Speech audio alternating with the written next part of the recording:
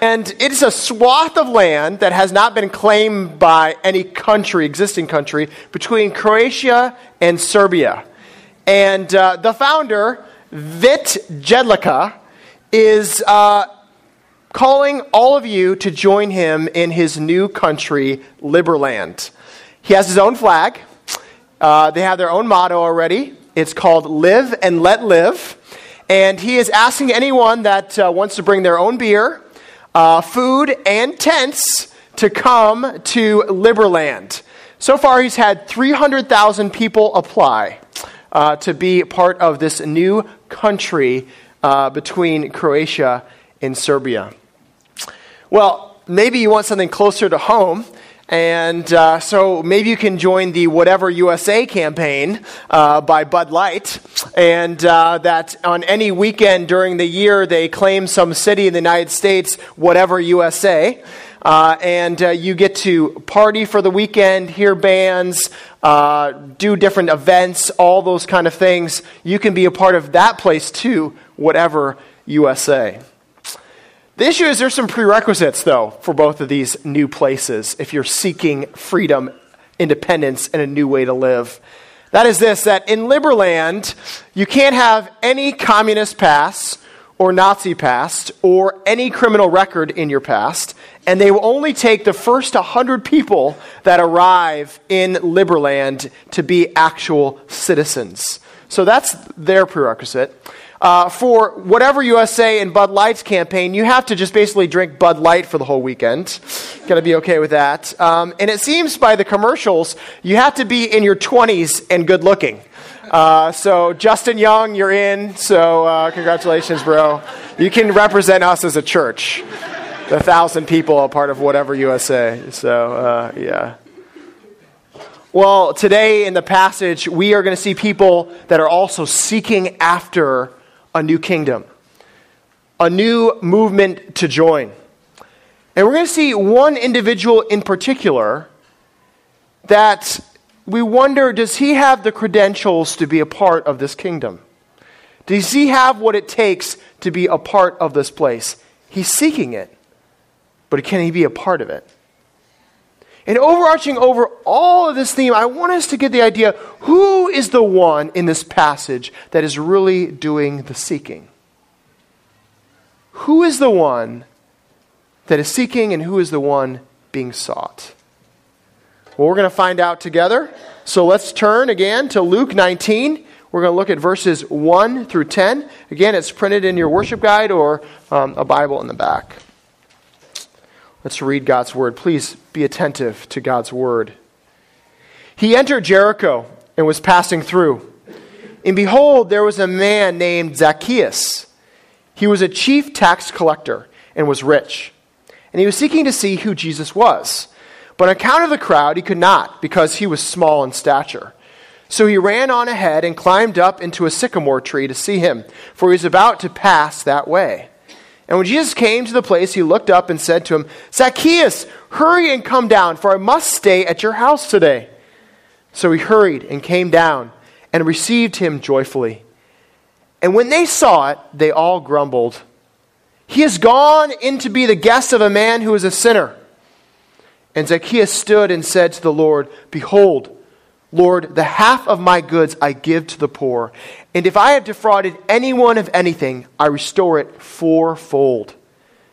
And Jesus said to him, Today salvation has come to this house, since he also is a son of Abraham. For the Son of Man came to seek and to save the lost. The grass withers and the flowers fade, but the word of our God stands forever. Amen. Let's pray.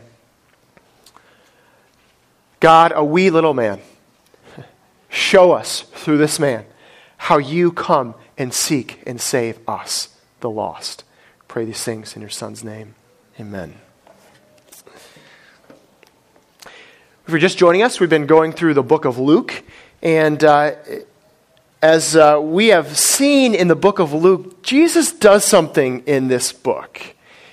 He goes after individual people.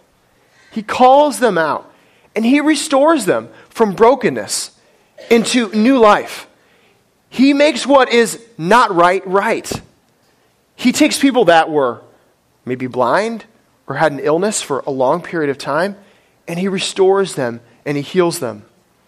He's taken people with a death sentence of leprosy, people that have been ostracized from the whole community, and he has gone after them and healed them of this disease that is just detrimental, and he's brought them back.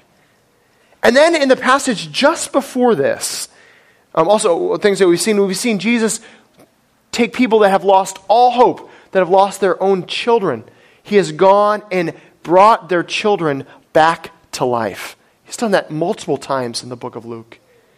And then in the passage just before this passage of Zacchaeus, we see that Jesus is walking through a town, and there is a blind man, a beggar, that's probably been in this city street for long periods of time, and he hears that there's a crowd passing by. And he says, "Who is this is passing by?" And someone says, "It's Jesus." And this blind man cries out in a loud voice, "Son of David, have mercy on me." And people say, "Shh, be quiet." And then he just screams all the louder, "Son of David, have mercy on me." A very moving story. And Jesus heals this blind beggar. And all praise God. So we've seen the way that Jesus has done these miraculous things with individuals over time. And here now, before the cross, is the last story of Jesus encountering an individual before he goes to the cross. The last one. And in fact, we have kind of the thematic verse of the whole book of Luke in this passage, verse 10. If anything tied everything together, it would be this one. It says, "For the Son of Man came to seek and to save the lost." So, the last story of Jesus seeking and restoring someone, and also the key verse of the book of Luke.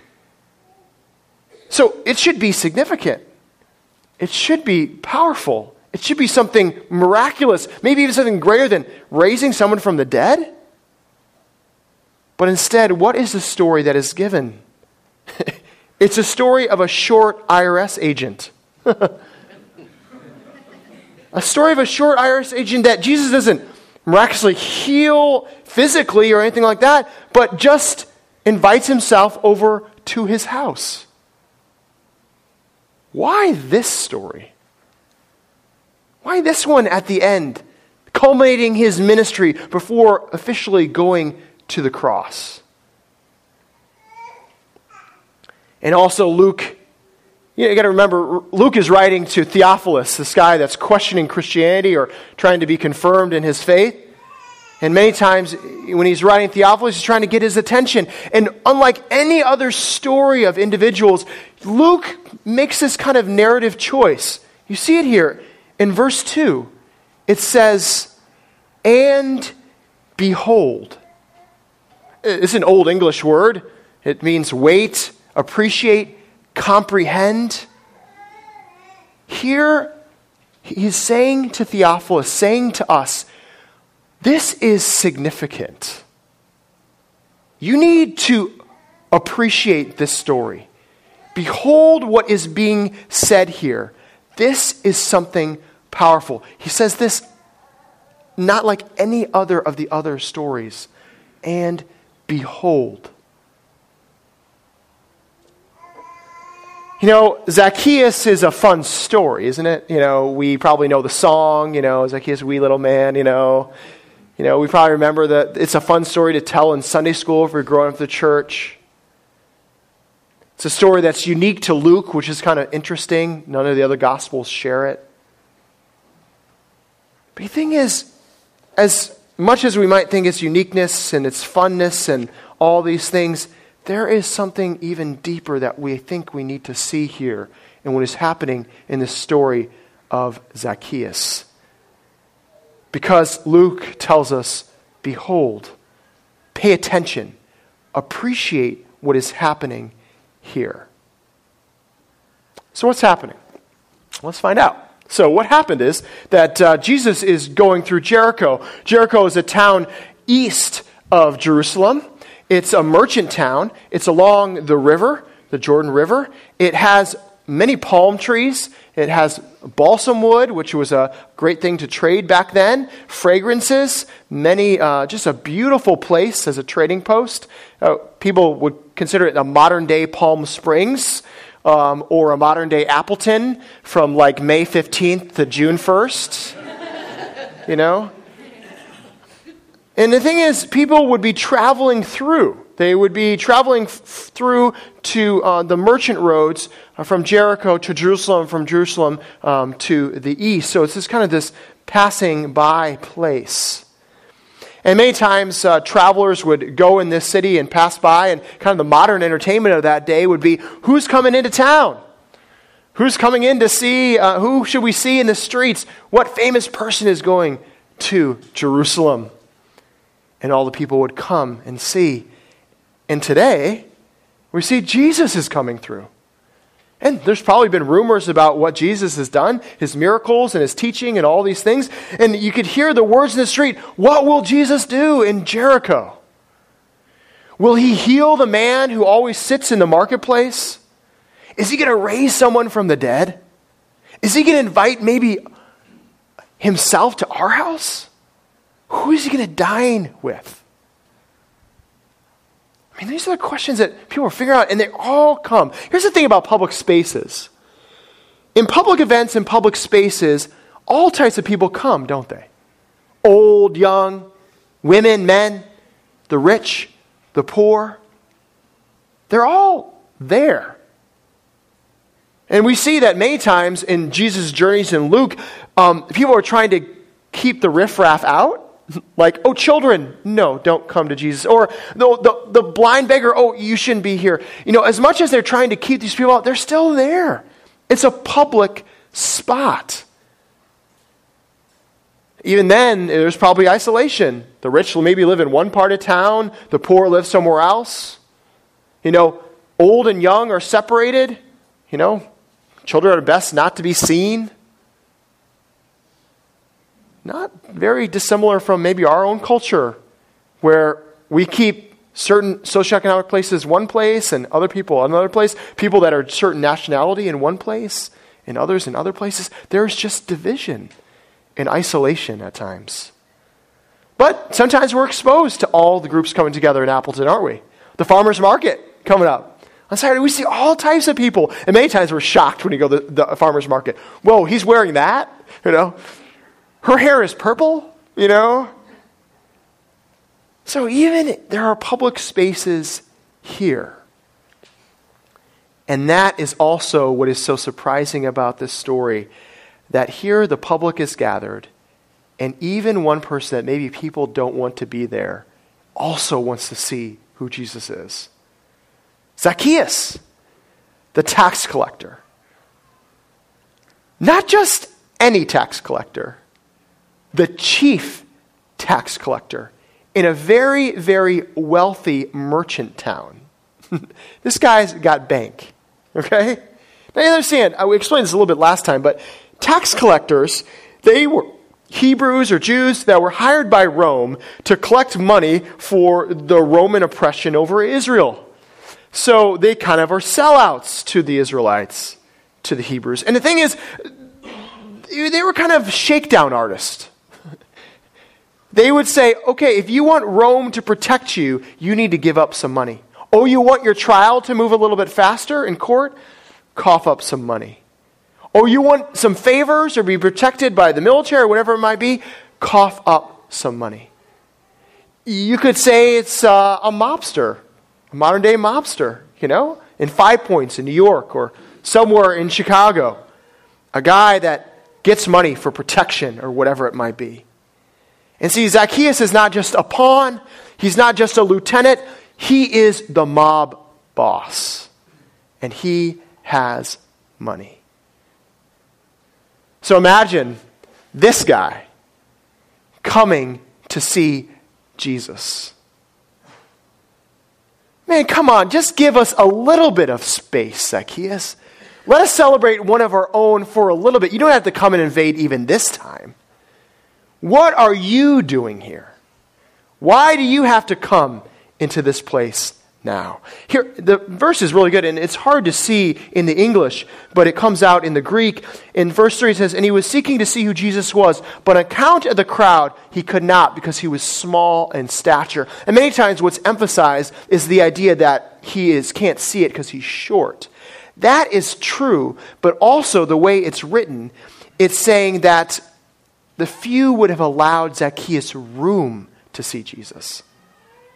You know, people say, "Oh yeah, go ahead, Zacchaeus, you can come up front." No, you're not coming up front. They didn't even want him to come up on account of who he was. But to be a tax collector, you're not going to be dissuaded by people, are you? No, he's ingenious. He says, "I know what I'm going to do. I'm going to climb the tree. That'll be smart." Thing is, a sycamore tree, if you've ever seen one in Israel, is that it has a short kind of trunk, and the branches, they come out really thick, and they come out kind of more vertical than horizontal. So they're coming out that way. So it's a nice kind of tree to climb and see things. And probably Zacchaeus wasn't the only person in the tree. Kids had the same idea. So kids might have been in the tree too, getting a view and getting to see who Jesus was. And also you have to realize that climbing a tree with the kind of garb that they had back then was not the most distinguished thing to do, okay? Especially for a middle-aged older man. For him to try to climb a tree, that's just weird. I tried to put it in a modern day thing. I thought about it, what happened at a public space, a Packer game, which a lot of people, different backgrounds, all come together. And I noticed when, a politician comes to a game, usually the crowd doesn't have the best view of that. When Scott Walker is shown on the Jumbotron, there's a lot of boos. When Chris Christie came to the Packer-Cowboy game, people were not very delighted about that. You see, people say, listen, this is my thing. This is me wanting to see Aaron Rodgers or see my team. What, these people like it too? Even they get to come? Come on. But could you imagine, politicians nowadays, they can spend enough money to be able to see those players or get good seats. But could you imagine that didn't happen back then? Just because you had money didn't mean you could be closer to Jesus. This is the way Jesus worked. But could you imagine nowadays if someone that I want to be close to a superstar, I want to be close to someone famous, and people don't really like me around, and I'm short and I can't see, it would be like training camp at the Packers, when the kids ride the bikes, the players come out between the stadium and to the playing facility, and the kids had their bikes on the sides, and then the players get on the bike and the kids ride behind them or ride on them. Could you imagine a guy with a suit on with his bike waiting for a player to come by? I just want to see him. I got to even stoop to this level to be close to someone famous. That is how crazy and unique this situation is. And that is where Zacchaeus is coming. I will even climb a tree. I will even be in a crowd that might not even like me, so I can get a glimpse of who Jesus is. But I think this is what the great flip of the story is. This is where I think the irony of the story is. We see that Zacchaeus seeks Jesus, but at the very end of the book of this story, in verse 10, it says this. Again, I'm going to repeat it. For the Son of Man came and to seek and save the lost. You see, Jesus, when he was walking and just walking with the crowd, he looked up, which he wouldn't really do. He looked up and saw this man, and he called him by name, Zacchaeus. I am after you. You think you're seeking me, but even more than that, I am seeking you. I know you by name, and I must eat with you. Many people, when they look at the book of Luke, they try to, boil it all together. Who are the people that are close to Jesus? The rich, they're out. The poor, they're in. The tax collectors, they're in. The Pharisees, they're out. But what do you do with a rich tax collector? And Jesus is saying, even you are in. You see, Jesus goes after everyone. Rich, poor, tax collector, Pharisee. He is seeking every type of person. And when he finds you, you will be found. The call is irresistible.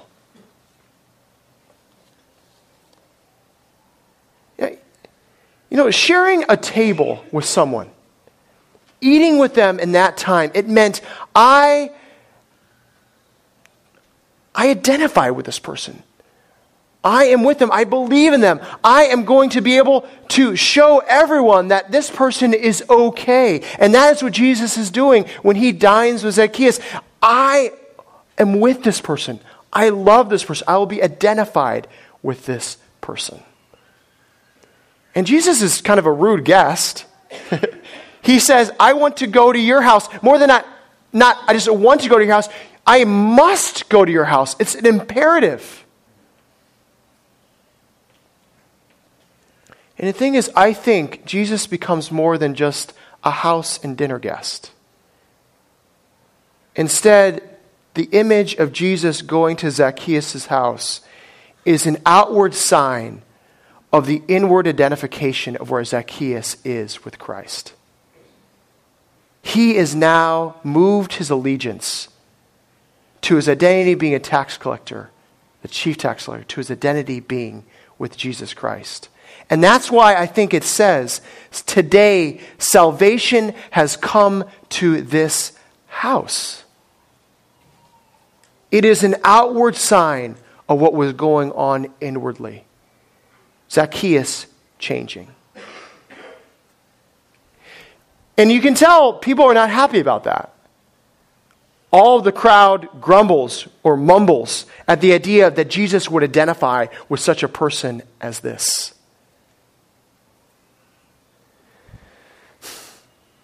You see, there's something different about Christianity. Different than any other religion. You see, Christianity says this: you don't have to clean up your life to then be welcome. You don't have to have it together and then Jesus will come to your house. No, Jesus will come even when you are broken. Even when you are messed up. Even what I think Paul says over and over again, when you are dead, he comes to you. And in a culture where we want to be self-determined, where we're the ones that make ourselves, we're the ones that will finally be deserving of his praise, of his glory, that we will be put together, he will finally come to us. No, the gospel says that's not the way it works. He makes dead people alive. What does 1 John say? I'm sorry, I say this stuff and I don't even know if this is controversial things to say. That God comes to dead people. That God seeks us, we don't seek him. That he finds us. I'm sorry, I'm not just the one saying this. Scripture says it. What does 1 John say? It says, in this is love. Not that we loved God, but God loved us. We love because he what? He first loved us.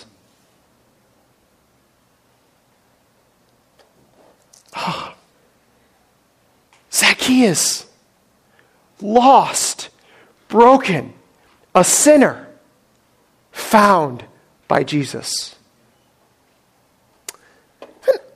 Are we grumblers? Are you grumblers when you see certain people and their ability to be forgiven by Christ or loved by him or embraced by him? Are we the elder brother as we referenced back before. When the son prodigal comes back, we say, how can you allow this son into your house, Father? Are we ones that say, like this, you see this in verse 9, it says, today salvation has come to this house since he is also a son of Abraham. What a cutting word to the crowd that's grumbling. He doesn't deserve to be a part of Israel. He is a sellout to Rome. How can he be called a son of Abraham? And here Luke is saying, Jesus is saying, he is saying, even this man is in the family, not because he was born of Abraham, but because he was spiritually born of me. And then we saw in Ezekiel 34, what does God do? He goes as a shepherd and seeks the lost sheep. I think we can be grumblers in two different ways.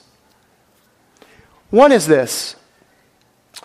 John Colleen gets credit for this kind of observation in our community group, but John was saying this. If you think about the tax collectors, and a tax collector coming to the party, you are seeing a guy that's taken money from you, that has personally hurt you. And the idea that this guy that personally hurts you gets to be and dine with Jesus is offensive. And some of the people that we grumble the most at, how do they deserve Christ's forgiveness? How do they deserve to be embraced by him? Are people that have hurt us individually. They say, they deserve justice. They don't deserve your love, God. Do you grumble about people like that? Are there people in your life that you don't even want to tell Jesus about because you think they don't deserve it? Because of the way that they've hurt me or the way I've sought their injustice and gotten injustice from them. The second way I think is more popular in our culture, and I think it's this, oh yeah, this is great. This is what our culture is all about. We embrace anyone, whoever they are. That's fine. If a tax collector wants to come, great. If someone that has this issue wants to come, great. We're accepting everyone. That's not what this passage is saying. It says instead that people need to be accepted by Jesus specifically. When you say to someone you can be accepted by everyone, you are not getting what the true message of the gospel is. No, you want to say to them, you need to be sought and found by Jesus Christ. Listen, it is so easy to just tell people, yeah, what's good for you is great. You just do your thing. It makes you happy, go for it. That's not abrasive. Not abrasive. But that's not what the gospel says. Jesus seeks the lost. He goes after them. Do you do that with people? No, I don't think this way that you're living is going to be okay. In fact, I think the way you're living will ultimately lead to destruction. But I'll tell you one way to live that will lead to life. Not because of anything I have done, but because of what God has done in me. Will you say that to someone? Can you say that to a friend that you've known for a long time, that you know lives a certain way? Will you finally tell them and seek and save the lost? Will you go out there and go after the lost sheep? That's what Jesus does.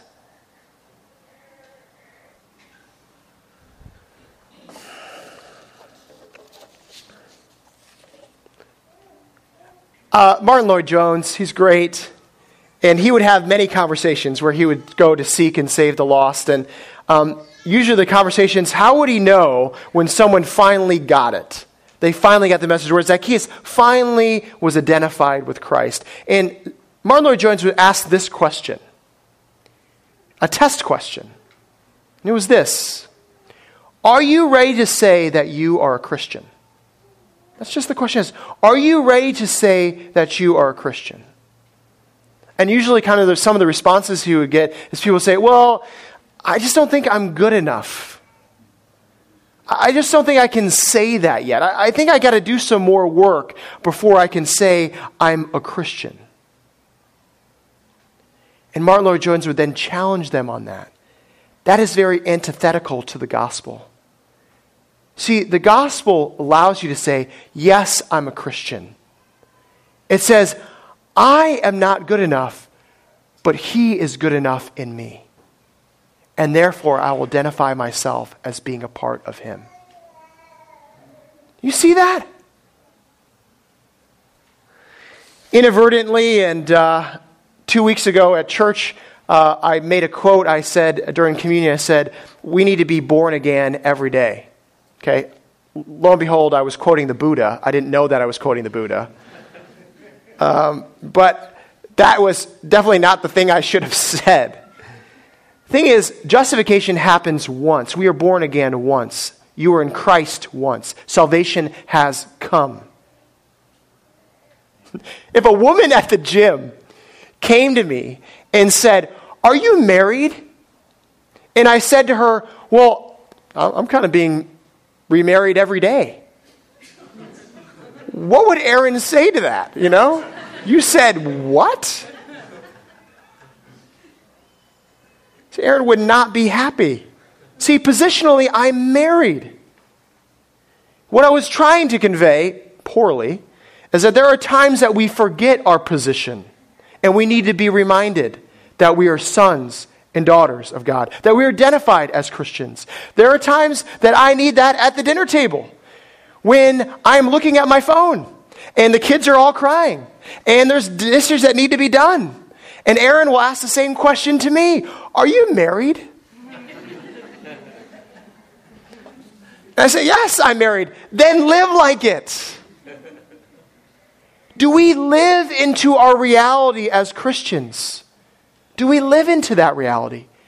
Here we see Zacchaeus lives into the reality that he has now been identified with Jesus. And this is what we see Zacchaeus do. What does he do? Look together. And Zacchaeus stood and said to the Lord, behold, Lord, the half of my goods I give to the poor. And if I have defrauded anyone of anything, I restore it fourfold. Now, it's not that Zacchaeus is going to do it. It's actually in the present tense. He's realized, I am doing this. It is happening now. I have been changed. Back in Old Testament law, it was if you defrauded someone, you would have to give them all what you defrauded them of and an extra 20%. But Zacchaeus is not giving 120% back. He is giving 400% back to those that he's defrauded. And the law also was to give 10%. Zacchaeus says, I'm not giving 10%. I'm giving half of my income to the poor. Who is this guy? What has happened to this chief tax collector? He has been transformed. He has been changed. He has been found to his identity in Christ alone. Can you say that about yourself? Have you been transformed? Have you been radically changed? Have maybe rudeness or hatred in your heart? Or idea that you're just a person that's just angry at other people? Do people say to you, man, you have changed. You are forgiving and you are loving and you speak kindly. What has happened to you? Well, I'll tell you, my identity is now in the King. It's no longer in what I haven't gotten. It's what I have gotten. Are you prideful? Do you puff yourself up? Do you lie and exaggerate so people can think more of you? Or finally, do you stop thinking about yourself and you think on others? Because finally you say, my identity is not what people think of me. Instead, my identity is in Christ. And because it is, I will serve others rather than serving myself. Is your career what matters? People say, man, he's a career guy. He works hard. Maybe you neglect your kids or your family or other things in your life. But people might say, something has changed in this person. He is owned by Jesus now, not by his career. Zacchaeus has been radically changed. I think Tim Keller makes a great point on this, something that is just very poignant. Zacchaeus is powerful. And you see, money is power in the sense that it's control.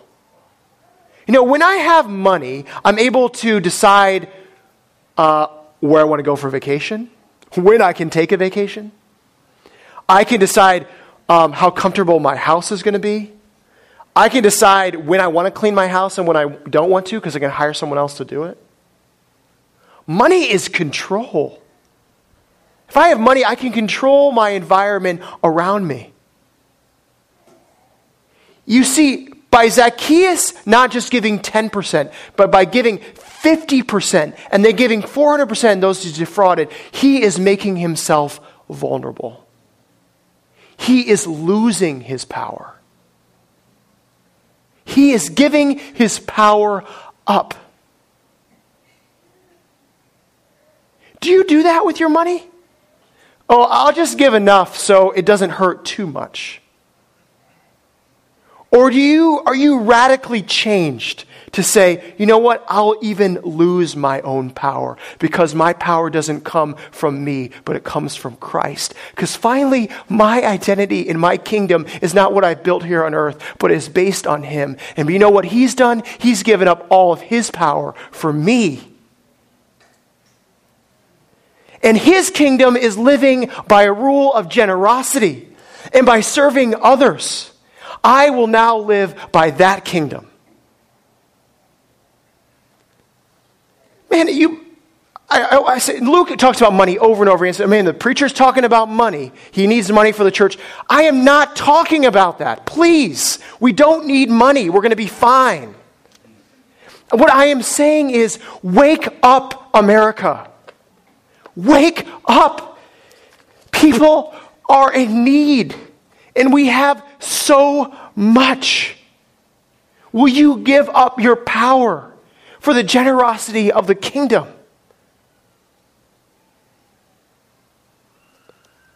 Zacchaeus has been radically changed. His identity is different.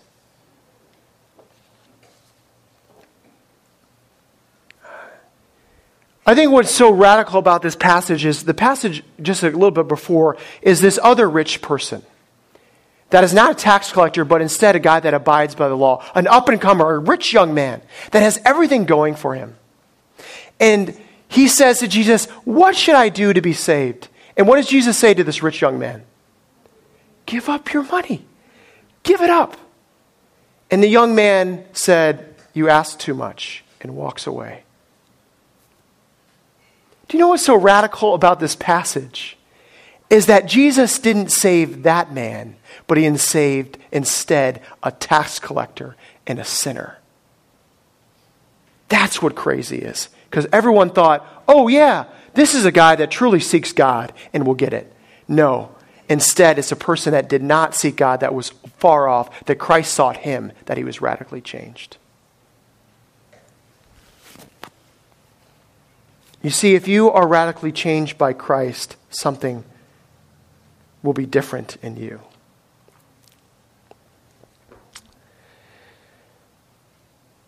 I read a story about Kathy Ireland, famous supermodel.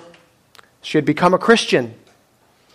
And I was intrigued, how does this person, it's probably some crazy story, how she came to know Christ. And she talks in her testimony how Christ was after her in Paris and throughout Europe, and how randomly there'd be Bibles around and she would read the scriptures and she would pray prayers and things like that. But she said, the real change happened not in the midst of my modeling career, it came after. I was at a women's retreat. And God was after me. And I remember sitting and hearing a talk. And I remember God was saying, will you give up control of your children to me? And she said, all the power I had, all the beauty I had, all these things. And the truth is, what was hardest was to give up my kids in control of that to God. And right there, she prayed the prayer. She said, I trust in you, God, that you know what's best for my kids than I do. I have been smothering them, and I trust that you know what's best. And when she prayed that prayer, things radically changed in her life. You know, you're ready for some crazy conversion story, something like this, something like that. No, it was simple as, will you give up control of your children? How about you? What is that thing? Will you give it up? Will you say, I will lose my power so I will gain His power in my life?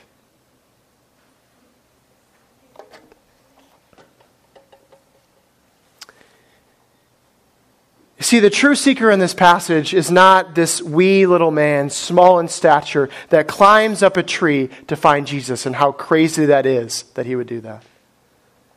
See, the true one that seeks in this passage is a God that is great in stature, that climbed a tree upon a cross and cried out and called to us and said, I want to take you from death to life. That is the one that truly seeks, and He is seeking after you. Let's pray.